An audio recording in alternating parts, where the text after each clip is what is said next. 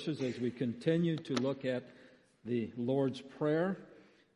I hope you have been internalizing the Lord's Prayer and using it in your private prayer time, in your devotional time. I certainly have found it very rewarding, but also very timely as we pray to our Father who is in heaven and pray that His name would be hallowed and recognized as holy, and that the holiness of God would then seep into our lives and through us then into our culture and the world around us. And so we pray, Father, hallowed be Thy name. And this morning we come to the phrase that is, Thy kingdom come. Your kingdom come, if you're not into King James. I learned it King James, you'll forgive me, but it's Thy kingdom come. And I've got to ask myself, now, really, who's in charge here? I mean, that's a basic question, isn't it, in the world? Who's in charge here? A lot of what we're seeing on the television today is the battling back and forth of who's going to be in charge, maybe not officially and with a title, but whose thoughts, whose philosophy, whose ideas, whose programs, whose politics, whose economic theory. Who's in charge here? And this morning what we learn is that we pray, God, would you please be in charge here? And be the only one in charge here. And everybody else just give way to who you are. See, the Jews of Jesus' day asked much the same question. And they said, who's in charge? And they knew that, politically the Romans are in charge. They're the ones with all the power and the army and the enforcement mechanisms. They're the ones who can tell you what to do and make you do it and punish you if you don't. So the Romans are in charge, but really the Jewish people should be in charge. Our traditions, our scriptures, our religion, these things should be in charge. And so they knew who was in charge, and they knew who they wanted to be in charge, but God said, actually, I'm going to be in charge. And when the Jews looked at it, they said, yes, God used to be in charge. You read the scriptures and you see all the great things that God used to do. They had the Old Testament and they would look at the miracles of the Old Testament. They would look at the prophets of the Old Testament. They would look at the way that God led His people in the Old Testament and set them free in the Old Testament. And they would be the first to tell you, yes, in point of fact, God was in charge back then. God used to do things. And they would also say, and God will do something later. God will be in charge again someday. The day is coming when the day of the Lord comes and His judgment comes and He brings Israel back from being scattered abroad and we all come together and Israel is justified and we just have this great celebration of God's kingship in our midst. And so they would say, yeah, God will be in charge someday. And so the Jews of Jesus' day, they said, God used to be in charge and He's going to be in charge, but He's just not in charge now. Kind of like what we're doing. We look at the Bible and say, yeah, God used to do great things. And we believe in the second coming of Jesus, and so we know God will do great things. It's just He's not doing anything now. One of the radical things Jesus did when He came and taught the people was He said, look, God's in charge now, and His kingdom is now. If you wanted to summarize the preaching of Jesus, you would do it the way that the Gospel of Matthew and Mark do. You would say that Jesus came preaching that the kingdom of God is at hand. The kingdom of God is right here. It's right now. And that kingdom rule of God right now puts your life into a crisis. You need to repent. Turn away from your sin. Turn away from your self-centeredness. Turn away from your reliance upon other things. The kingdom of God is now. Repent from where you've been and be baptized for the forgiveness of your sins so that you'll have that restored relationship as the sin problem is removed from you. So the central part of the teaching of Jesus, if you wanted to summarize it, you could say it this way. The kingdom of God is now. God is in charge right now. I think that's why He had so many parables that started off with something like, the kingdom of heaven is like. Have you read those? Well, if you haven't, you'll hear about a few of them. Matthew 13, there's a bunch of them, but among others, it says, the kingdom of heaven is like a man who went out and planted in his field. He planted wheat. And And when he got it all planted, he went home and all the workers, they went to sleep. And during the night, his enemy came in and planted weeds. Same guy who plants them in my yard. And then as they saw the growth in the field, his workers came to him. They said to him, they said, look, we planted wheat, but now there's wheat and there's weeds in our field. Shouldn't we go out and get rid of the weeds and make everything just the way it ought to be? And the master said, no, don't do that, because as you're ripping out the weeds, you will also rip out the wheat. And you're not smart enough to really tell the difference between the two well enough that you won't do some damage here. He says, let it go. Because at the harvest time, we'll separate them. And when we separate them, we'll take in the wheat and we'll burn the weeds. There'll be a judgment then. See, the kingdom of God is like that. The kingdom has this mixture right now in its historical setting, because we're frail human beings, and the way that we live out our faith and live out our Christian beliefs isn't quite perfect, and we stumble and we fall and we make all kinds of mistakes. And if God were to bring judgment upon us instantaneously, we'd be gone by now. But in His mercy, He withholds His judgment, giving us time to repent, allowing us to come back into alignment where He wants us to be. And so the kingdom of God is this, as Randy talked about last week, it's this sort of this messy thing where we're doing human life and trying to reflect the kingdom of God. And we don't always quite make it, but the kingdom of God is like that right now. The kingdom of God is like a woman who took yeast and leaven and she put it in 3 measures of flour. But then the yeast that she put in, it just grew until it was everywhere. The kingdom of God is like that. It starts out and you think it's only here and only there. And the wonderful thing is, as you develop your relationship with Christ and you look more and more around you, you start to see God is not dead. He does not sleep. He's still at work in this world. You start to see that the kingdom of God that you thought was so small and hidden in just a corner of the world and just nobody else paying attention, you start to see God's at work everywhere. And there's no limit to God. Kingdom of God, the kingdom of heaven is like that. Kingdom of God is like a man who went into the marketplace. And as he was going through the flea market table, he found there that somebody had put up for sale a pearl of great price. And he went out and he sold everything that he had so he could go and possess this wondrous, beautiful pearl. The kingdom of God is like that. When you finally see the glory and the wonder of God's sovereign reign over us, you're willing to give up everything for it. When you finally start to see that this pearl, this wondrous kingdom of God is so beautiful and marvelous and valuable that you will not hang on to any of the things that are dragging us down anymore. You'll see that the kingdom of God is worth selling absolutely everything. He said the kingdom of heaven is like some guys who went out fishing. And they cast their net out and they got a bunch of fish, but there's all kinds of fish. Some of them edible, some of them not edible. But they dragged them all in.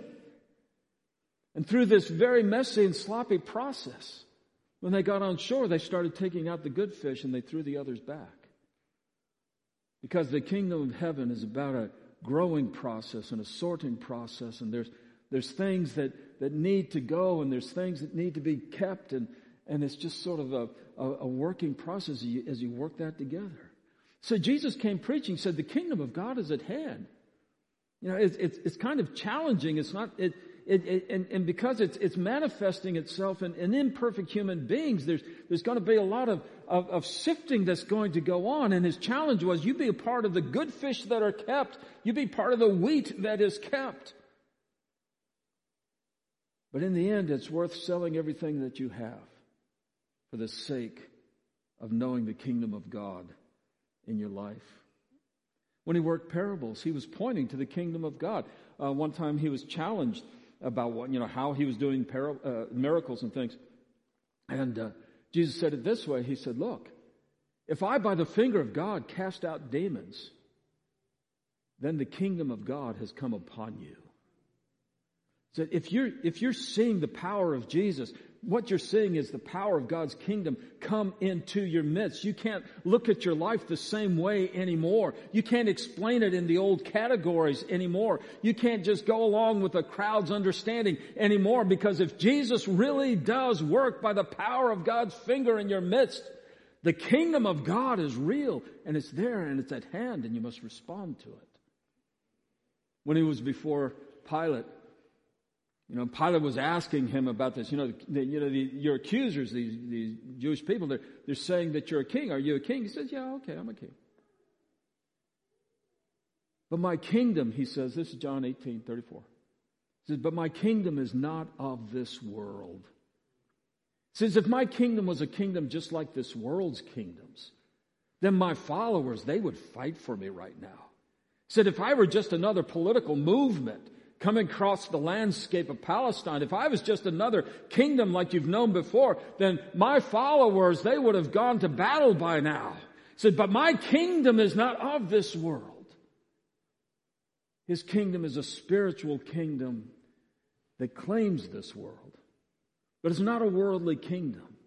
By the way, one of the things that means is that the kingdom of God is not competing with other kingdoms.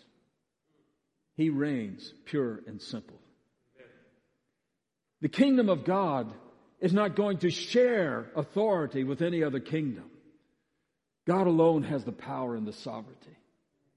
The kingdom of God is not going to be just a movement in history that morphs into something else and adjusts to the times and changes so that it might be, quote, relevant.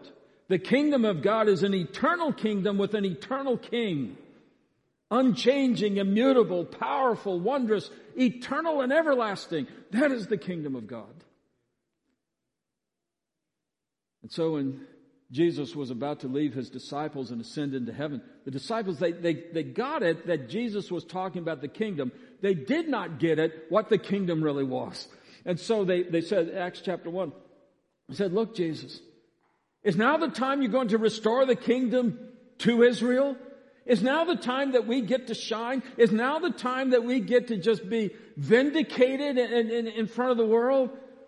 And basically Jesus said, you guys, you don't understand what you're talking about. But here's what you do. Because my kingdom is real and because I am sovereign over all the nations, you tarry in Jerusalem and you'll receive the power of the Holy Spirit. By the way, that'll make you missionaries and that'll make you witnesses, and you'll go to Jerusalem and you'll go to Judea and Samaria. You'll go to the uttermost parts of the earth like leaven put in 3 measures of flour until you fill the whole of it all. So Jesus said, yeah, it's all about God's kingdom. But then when he was explaining the Lord's Prayer in Matthew chapter 6, in Luke's gospel, he just says, well, thy kingdom come. But it's sort of a fuller explanation of that in the Gospel of Luke is thy kingdom come. Thy will be done on earth as it is in heaven. Let the will of God reign supreme over us. Not the advice of God, not the wouldn't it be nice of God, but the will of God as it is in heaven. Let it happen here on earth. You see, when you pray, thy kingdom come, it results in a change in who we are. It has to result in a change in how we live. That God's kingdom and his will become ours. So that in heaven, when God speaks his will, the angels with alacrity go to do the will and the bidding of God. They don't hesitate. The angels don't debate. The angels don't ask if there's a better way. The angels don't try to decide if the timing's right. They simply do what God asks them to do. Thy will be done in my life the way it's done in heaven among the angels. And when the angels do the will of God, it's with delight and with joy. Because that is their purpose and that is their pleasure and that is their joy. Thy will become. Let me do the will of God just like it's done in heaven. Let it be a heavenly thing in my life. That I would do the will of God no matter what. that His kingdom rule. His kingdom would just reign in me and through me and totally possess me and take me in its entirety. Thy kingdom come, thy will be done on earth as it is in heaven. Now there are some things about the kingdom. I want to just give you a couple of insights into this if I can. Read you a few scriptures here. There was a time when a man came to Jesus and he said, look, I want to get into this kingdom. I want to be a part of this kingdom. And Jesus said, well, that's nice. What do you got? He said, well, I've kept the commandments. I'm a righteous man.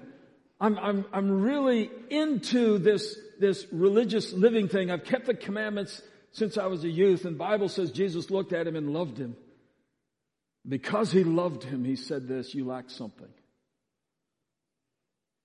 What you lack is that you need to go and sell all that you have and give it to the poor and then come follow me. See, evidently the kingdom is about giving up everything and putting all your life's resources at the disposal of the King.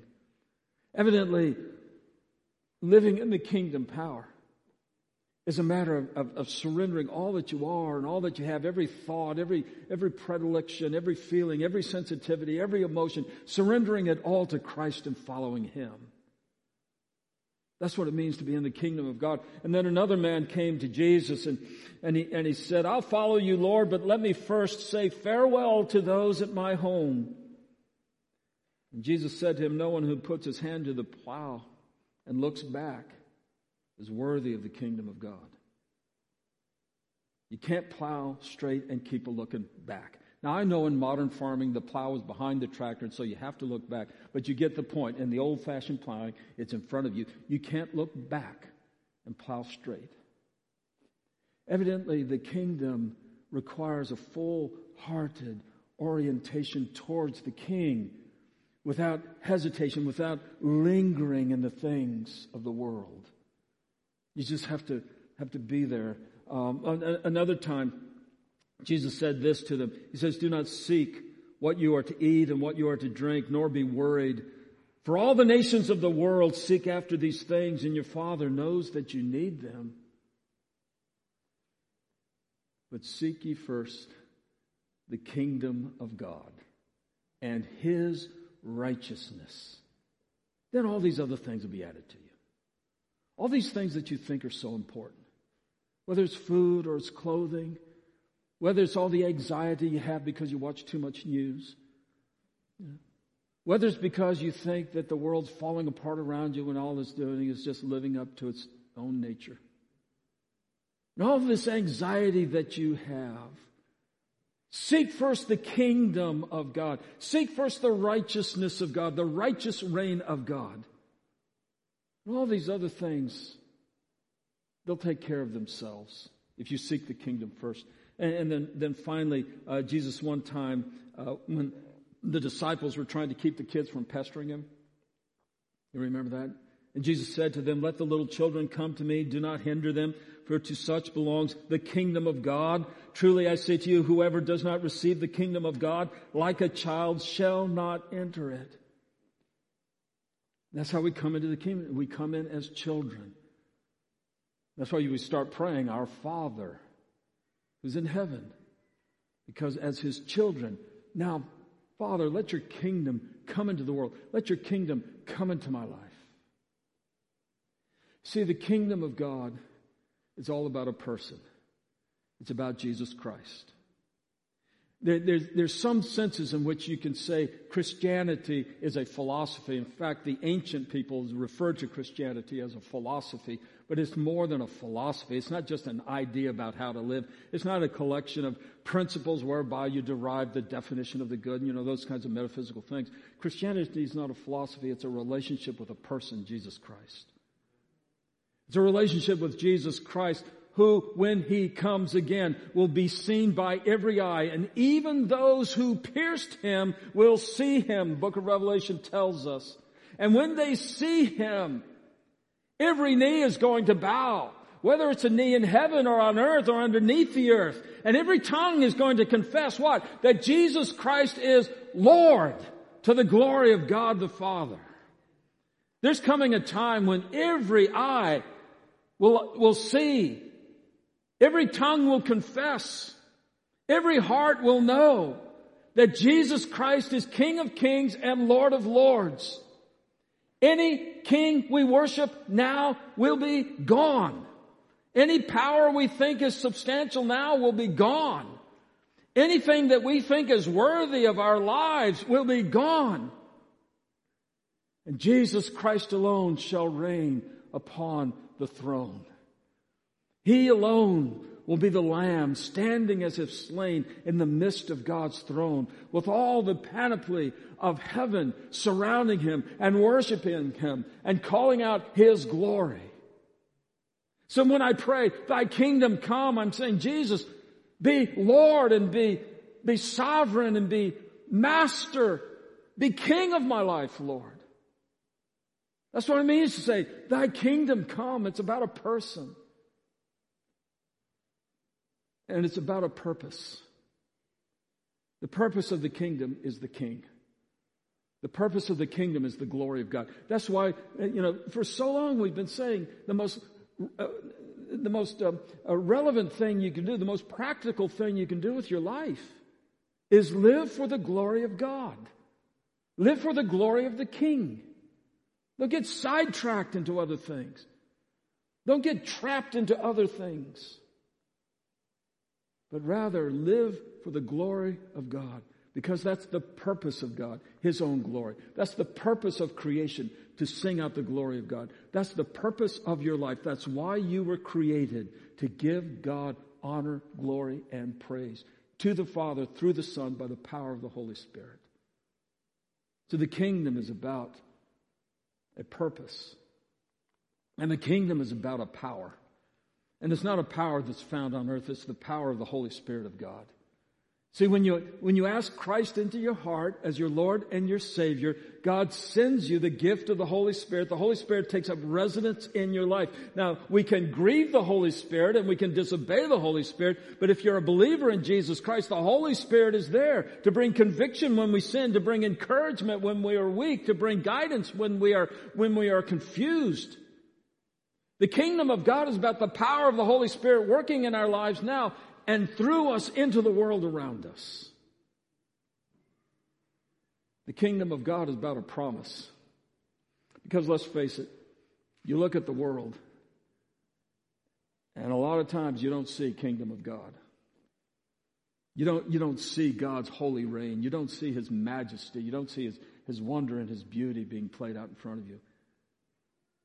But the promise is this, that Jesus is coming again. And when He comes, He will set all things right. There'll be a new heaven. There'll be a new earth. The sea will have passed away. The sea is a symbol of chaos and death and darkness. But when He comes, there'll be a new creation. And there'll be no more tears, and there'll be no more death, and there'll be no more illness. There'll be no more hatred, and there'll be no more prejudice and bigotry. There'll be no more of those things that are so polluting our lives today. And that is the promise of God. And the neat thing is, what He has promised to be is already true now, when by faith we ask for the coming of the kingdom of God into our midst. So the kingdom of God is a person. It's a purpose. It's a power. It's a promise. And the kingdom of God is a prayer. And that's why I've been asking you to incorporate the Lord's Prayer into your private devotions, into your daily devotions. Maybe you're going to feel too high church and that's religion. No, Jesus gave us this prayer. In fact, this is such a precious prayer that the very first Christians in the first century would not let anybody pray the prayer who had not been baptized. It was a prayer for believers and believers only, because they saw in it what we've been saying all along. It's that there in the Lord's Prayer you see the teaching of Jesus that changes our lives. And when you pray the Lord's Prayer, and think it through, pray it, not say it, then it has to change you. And so Jesus taught us to pray, Thy kingdom come. God be sovereign, be master and Lord in the world around me. but begin in my life. Show me what needs to change so that I can do your will with the speed and the joy with which your will is done in heaven. Thy kingdom come. Let's bow together in prayer. And gracious Father, how we long to see your righteousness around us, and more so your righteousness within us. How we long to see your holiness honored and glorified around us. But first, let your holiness be known and honored within us. Father, how we long to see your goodness, your beauty, your wonder, your love, your grace, your mercy in the world around us. Father, how we long to see it within us. And so, Father, we pray that you would work in us, through us, around us, so that in all these things we see your majesty and give you the glory for it all. And thereby we see, Father, thy kingdom come. In Jesus' name, amen.